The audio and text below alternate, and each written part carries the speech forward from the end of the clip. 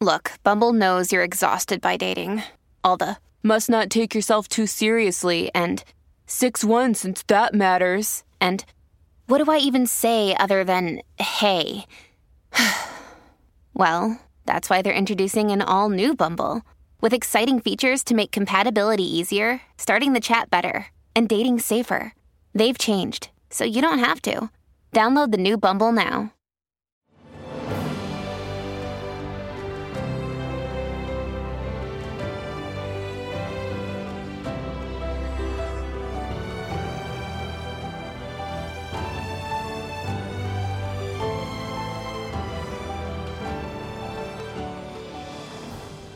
Welcome to the newest episode of Beyond the Fame with Jason Fraley. I'm your host, Jason Fraley, picking the brains of the top filmmakers, musicians, and artists of our time. Indiana Jones and the Dial of Destiny opens in movie theaters nationwide this weekend for Harrison Ford's fifth and final installment. I spoke to Raiders of the Lost Ark star Karen Allen in 2017 when she called to promote her indie film Year by the Sea. Hello? Hey, is this Karen? Yes, it is. Hey, this is Jason Fraley at WTOP in D.C. How are you? I'm great. Thanks so much for joining us. This is an honor. Oh, thank you so much. I'm delighted to talk. My hometown. Yeah, I was digging into that a little bit. You were Duval? I was Duval, Yeah, yeah. And then I moved into D.C. when I was 21, and lived there and started all my work in the theater there. That's so awesome. All right, well then we'll go into a little of that app, but let's talk the movie first, okay? Okay. Year by the Sea. This is based on the New York Times bestseller. I just watched the movie. You've spent a lot of the last probably year living it, but giving our listeners a quick rundown premise here.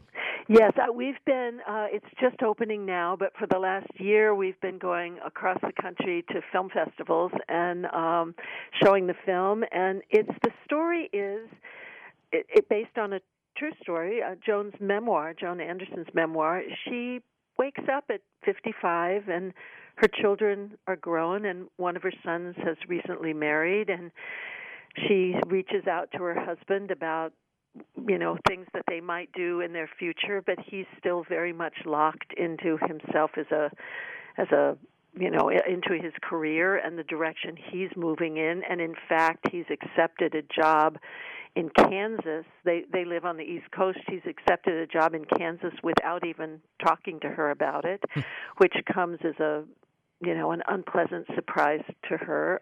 Naturally. Yeah, and she suddenly feels as though she feels lost. She feels as though she's come to the end of a certain part of her life, which had been raising her children, and where her world sort of revolved around their needs and her husband's needs and the needs of, looking after a home. And she looks into her own future and has no idea where she wants to go or what it is she has to offer.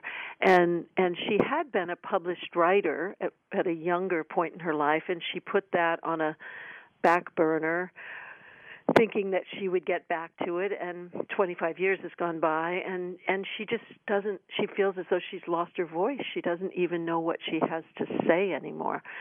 So she makes a kind of impulsive decision to leave and not go to Kansas with her husband, and they sell their house, and she decides she's going to go and live in a little shack on the coast of New England, up on the Cape in Massachusetts, and she's going to spend whatever time there she needs to get to know herself and to reflect on her life and see if she can find a way forward. And she gets there, and she meets a woman who is a psychologist who was she was Erik Erikson's wife, Joan Erickson, right. Both kind of very well known in that community, and the woman becomes a mentor for her, which really did happen in life, and they stayed friends until her death. And she meets a lot of other people and finds herself in a lot of circumstances in which she has to reach out and help people, or when people kind of reach out and help her figure out a way to survive there and be independent.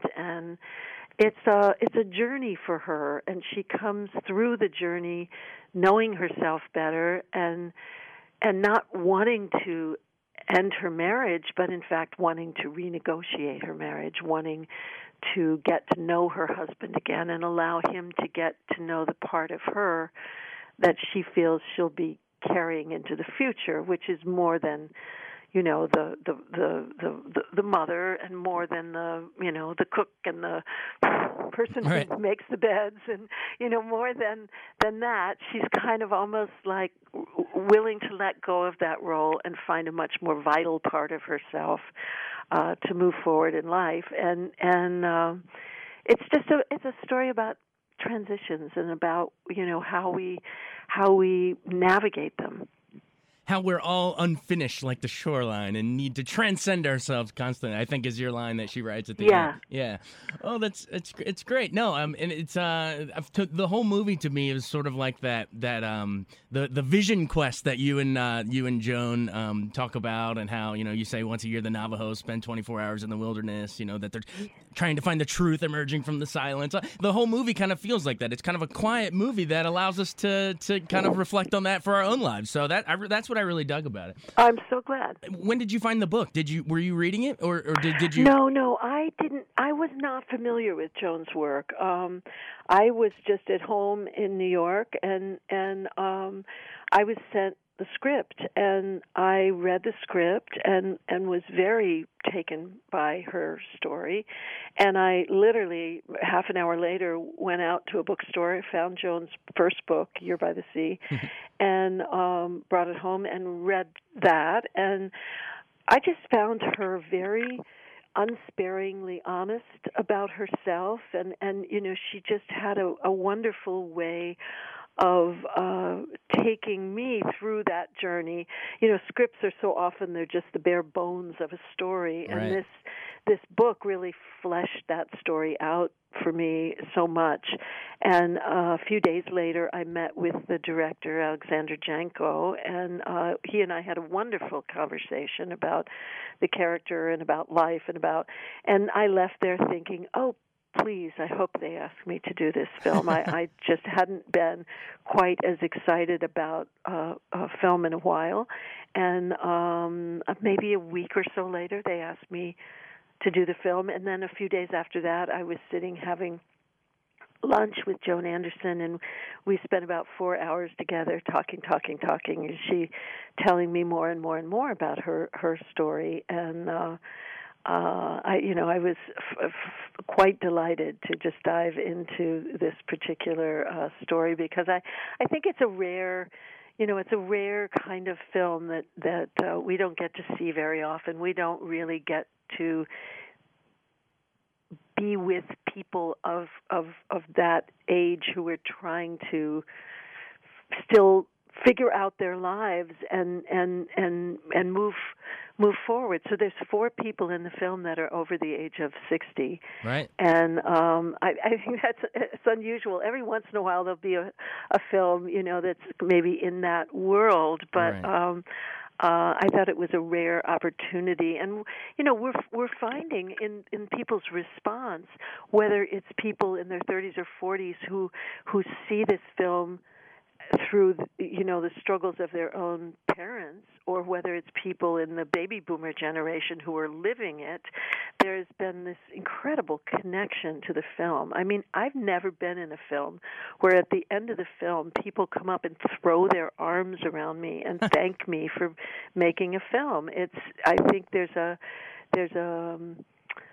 in the way that Joan is searching for her voice, I feel like there's a whole generation of audience that are searching for where is our voice. Right. Where's our movies about what we're going through right now? I'm with you. There needs to be more. There's very little out there, and I think what's really amazes me is I think that the baby boomer audience, we grew up as moviegoers.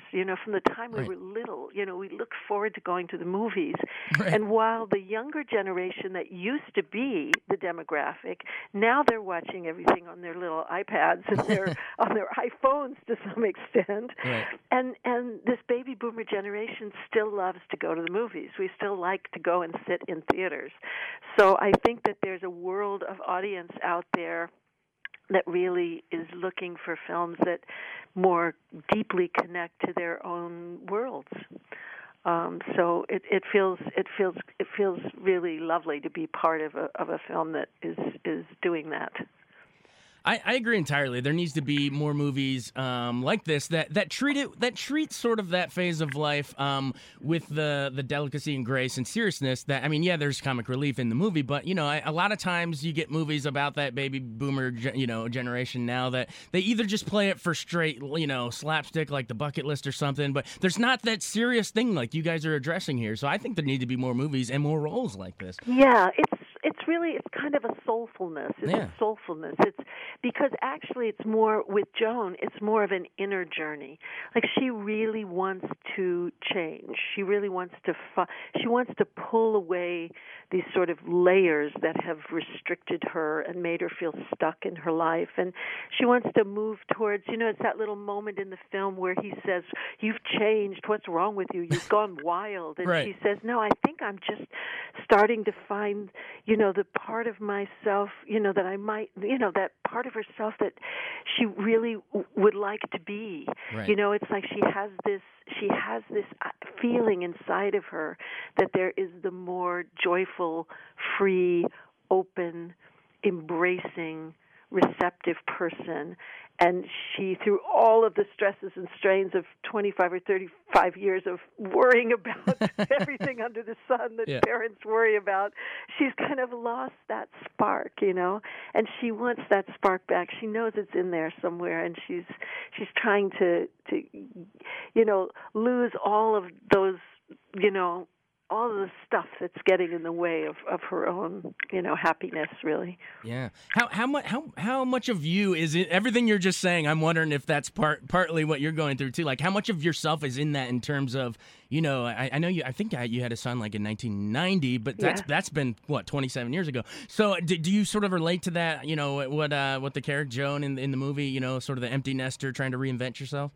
Well, Joan and my lives are different in the sense that I did not stay married. My husband and I separated when my son was just 6. So through most of my raising of my son, I was a single parent because he also, through a lot of that, lived at quite a distance from us.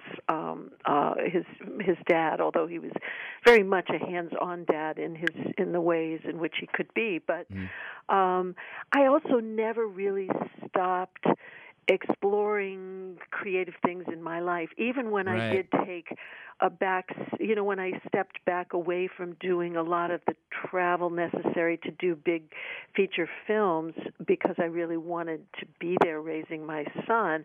I created other things in my life that sort of I found very interesting and had always been interests of mine.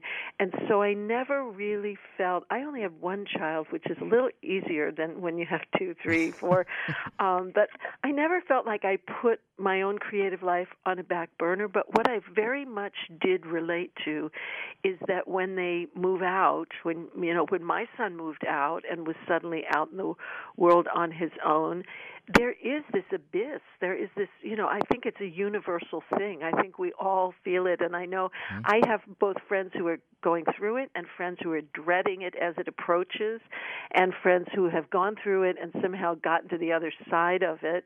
I think as much as people like to act as though they're going to be relieved when their children are finally out in the world, I think, and there may be some relief, but, there's also this terrible sense of what now? What now? Your life is so revolved around the well-being your children and of the household and all of the million little things that go along with that. And you can go very easily into an identity crisis when suddenly those things are removed. And it's not you never really stop being a parent, but you stop being a parent on a daily basis. And we all then get thrust into, and I think it happens to men as well. Men often, have stayed for the most part more engaged in the working world throughout the process.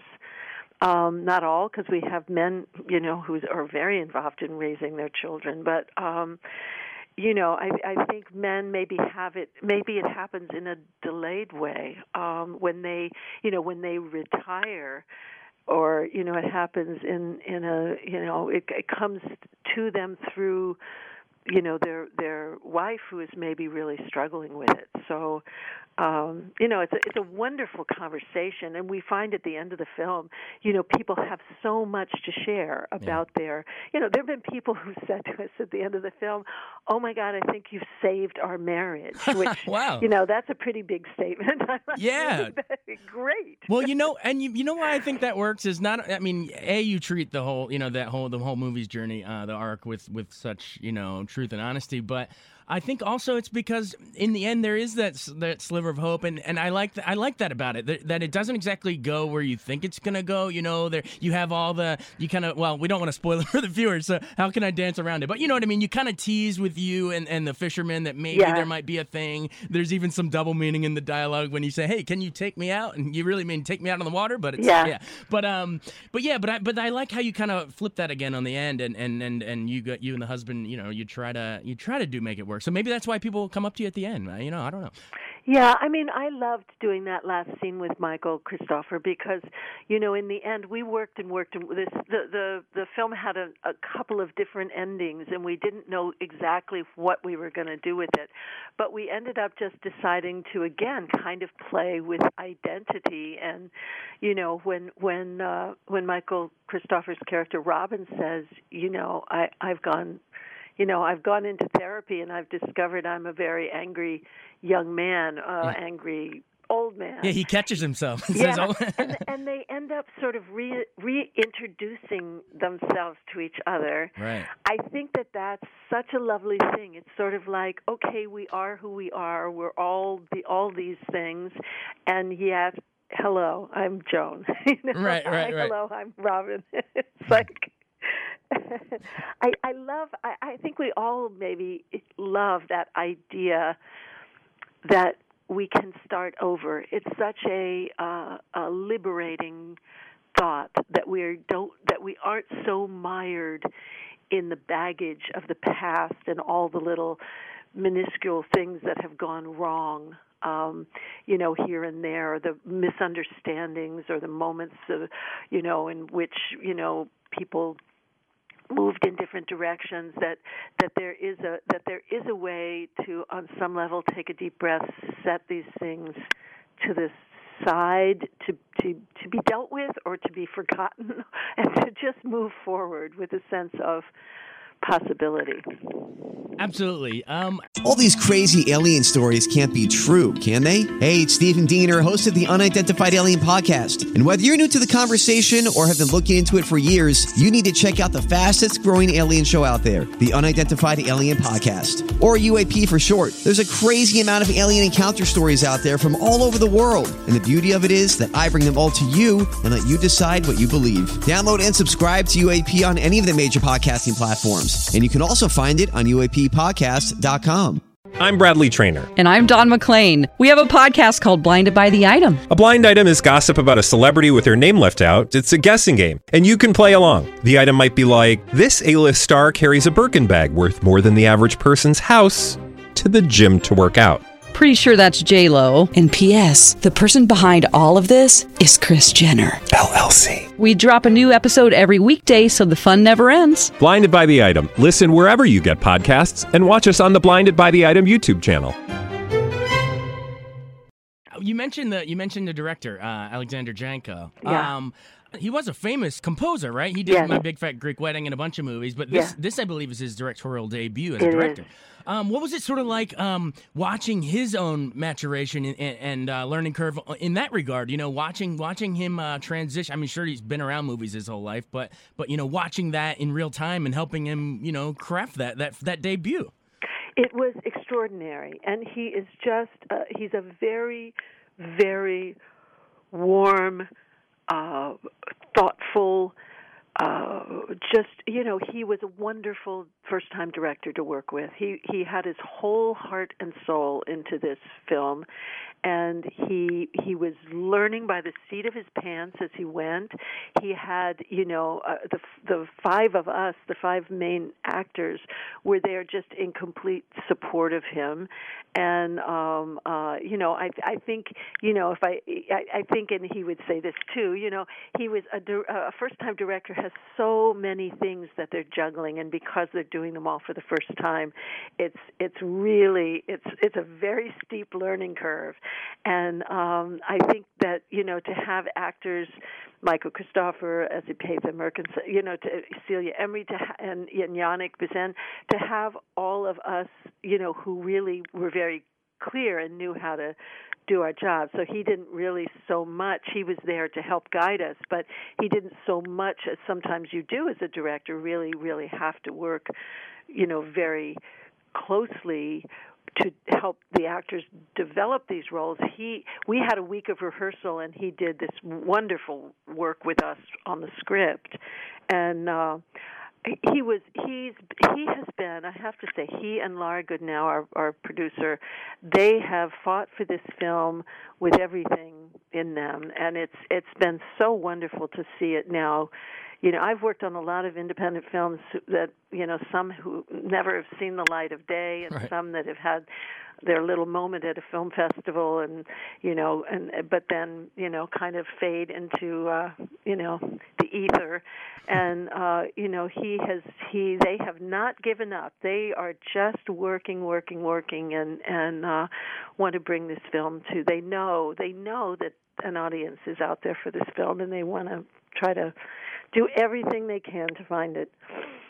Awesome. Well, it is a sweet, honest, and like you said, kind of rare movie. So I invite our listeners to go check it out when it comes out. I think it comes out in D.C. maybe September 22nd. I think that's right. Something like that. I think that's right. But anyway, speaking of D.C., you grew up around here, right? You bounced around a little as a kid, but you went to high school at Duval, which when I saw that pop up, I said, "Oh my God, my high school played them in the playoff. we beat them in a hook and ladder." We moved to Maryland when I was 10, and I went to Charles Carroll Junior High School and Duval High School, and then I moved to New York when I was 17, but I came back to D.C. when I was 21, and I went to Georgetown University, and I lived at DuPont Circle for a number of years, and I started to work in the theater there. I worked with the Washington Theater Laboratory and was involved with the Washington Project for the Arts, and then I lived over in Adams Morgan for a number of years. No way. Yeah. Jumbo slice. And no, it was. I will always think of DC as my creative home, because it was. You know, I think, you know, as a young person, you can kind of feel that you want to work in the world, in the art world, but you're never quite sure what your medium is. And I was living in D.C. when I saw an extraordinary performance by an actor who was part of the Polish Theater Laboratory, and really my whole life turned on that, and I began to work in the theater in D.C., and it was a really wonderful time, very creative time, 72, 3, 4, 5, in that era, and there was just a lot going on in D.C., a lot of the very beginnings of work in the art world and work in music. You know, there were great things. Emmylou Harris was there playing, and Mary Chapin Carpenter, and there were, you know, I don't know if some of these clubs and stuff are still there, but it was all, even as a kid, we used to, when I was young, we used to sneak, you know, we would tell our parents we were going over to each other's houses or something, and we'd come into D.C. to go to great, like, clubs to see bands, and so I had a real relationship to Washington growing up. That's so great. Well, it is a really creative spot. And then I know from there you kind of went out to Lee Strasberg Institute in New York and all that stuff. But to connect it to our listeners, how do you go from all your I guess when you got bit by the bug here in DC to your debut in Animal House? That's what we all want to know. Well, it was actually it was serendipitous is what it was. I had moved. I finally left New York in '76 in the summer. I mean DC. I left DC in the summer of '76 and moved to New York City with the idea of working in the theater. And I was studying at the Strasberg Institute and with Stella Adler, and I just wanted to get a stronger, more traditional background in the theater because my training had been very from experimental theater companies. And I just walked through the lobby. I saw a 3x5 card on the wall. It said feature film casting college-age actors and actresses. Send picture and resume to. And I just put a picture and resume and put it in the mail to the address, and I got a call. And they said, we'd love to meet you for this film. I walked over to the address. It was Universal Studios in New York City on Park Avenue. I went up. The casting director strode over to me and she said, I know you're not in the union. I know you don't have an agent, but I want you to come in and meet John Landis because you're my girl. God. Now, I don't know how often that happens. It seems like one of those very rare things.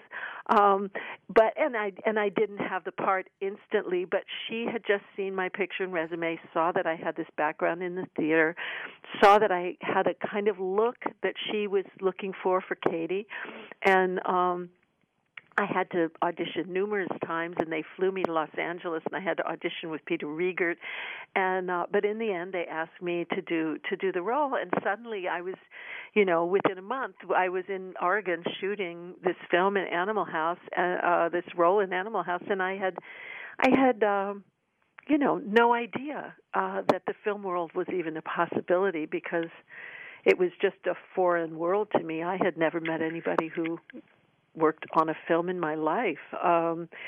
So, there again, talk about seat of the pants. It was very much just learning as I went. And fortunately for me, so many of the actors on that film were also doing their first film. So, we were all in the same boat for the most part and helped each other. And John Landis was just an awful lot of fun to work with. And it was, kind of him. He had done a couple of, little indie kind of films, right. But this was his first real big film. Yeah.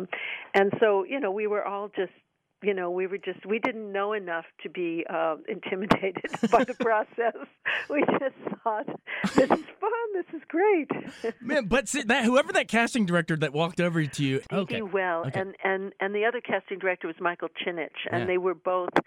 They were both young. They were young casting directors, and they wanted to kind of put together a cast that they, thought would be unusual, and so they did a beautiful job casting that film. Memories of it, really quick. The actual shooting of it. Like, did you actually get to interact with Belushi and Tom Hulce, all those guys?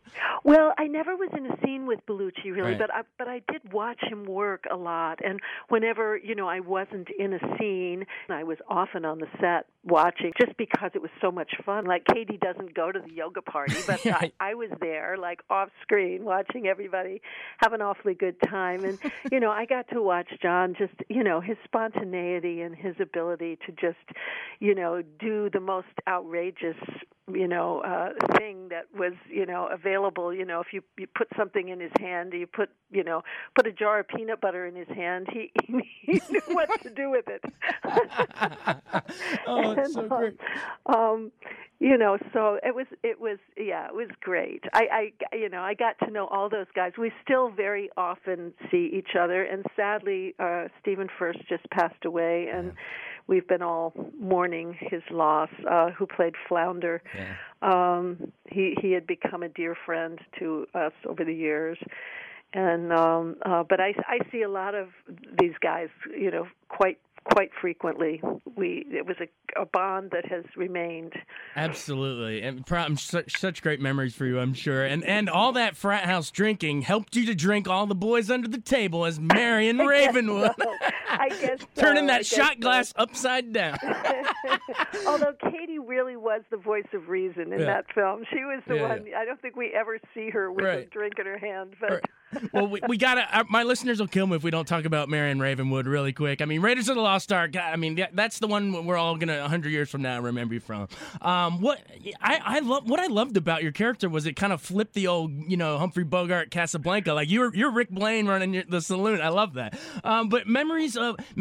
Oh, hold on one second. Yeah, I sure. know I'm so sorry. I have another interview that's starting right now. Oh crap! Could you give me one quick soundbite on Raiders really quick? Didn't you guys improv the scene with the wedding dress and the knife and the hanger? Yes, we did. We didn't improv it while we were shooting it, but Paul Freeman and I was never quite happy with how that scene was going, and so we went in and we kind of created that scene with each other, and then we showed it to Stephen, and he loved it, with the whole thing with me hiding the knife, pulling the knife, Paul starting to laugh, and that was something that was kind of invented on the fly.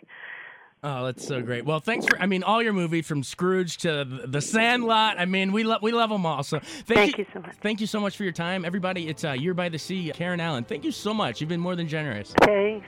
Okay. All right. Talk to you later. Bye. Thanks so much for joining us on Beyond the Fame with Jason Fraley. Remember to hit the subscribe button and give us a 5-star rating if you like what you hear. We'll see you next time.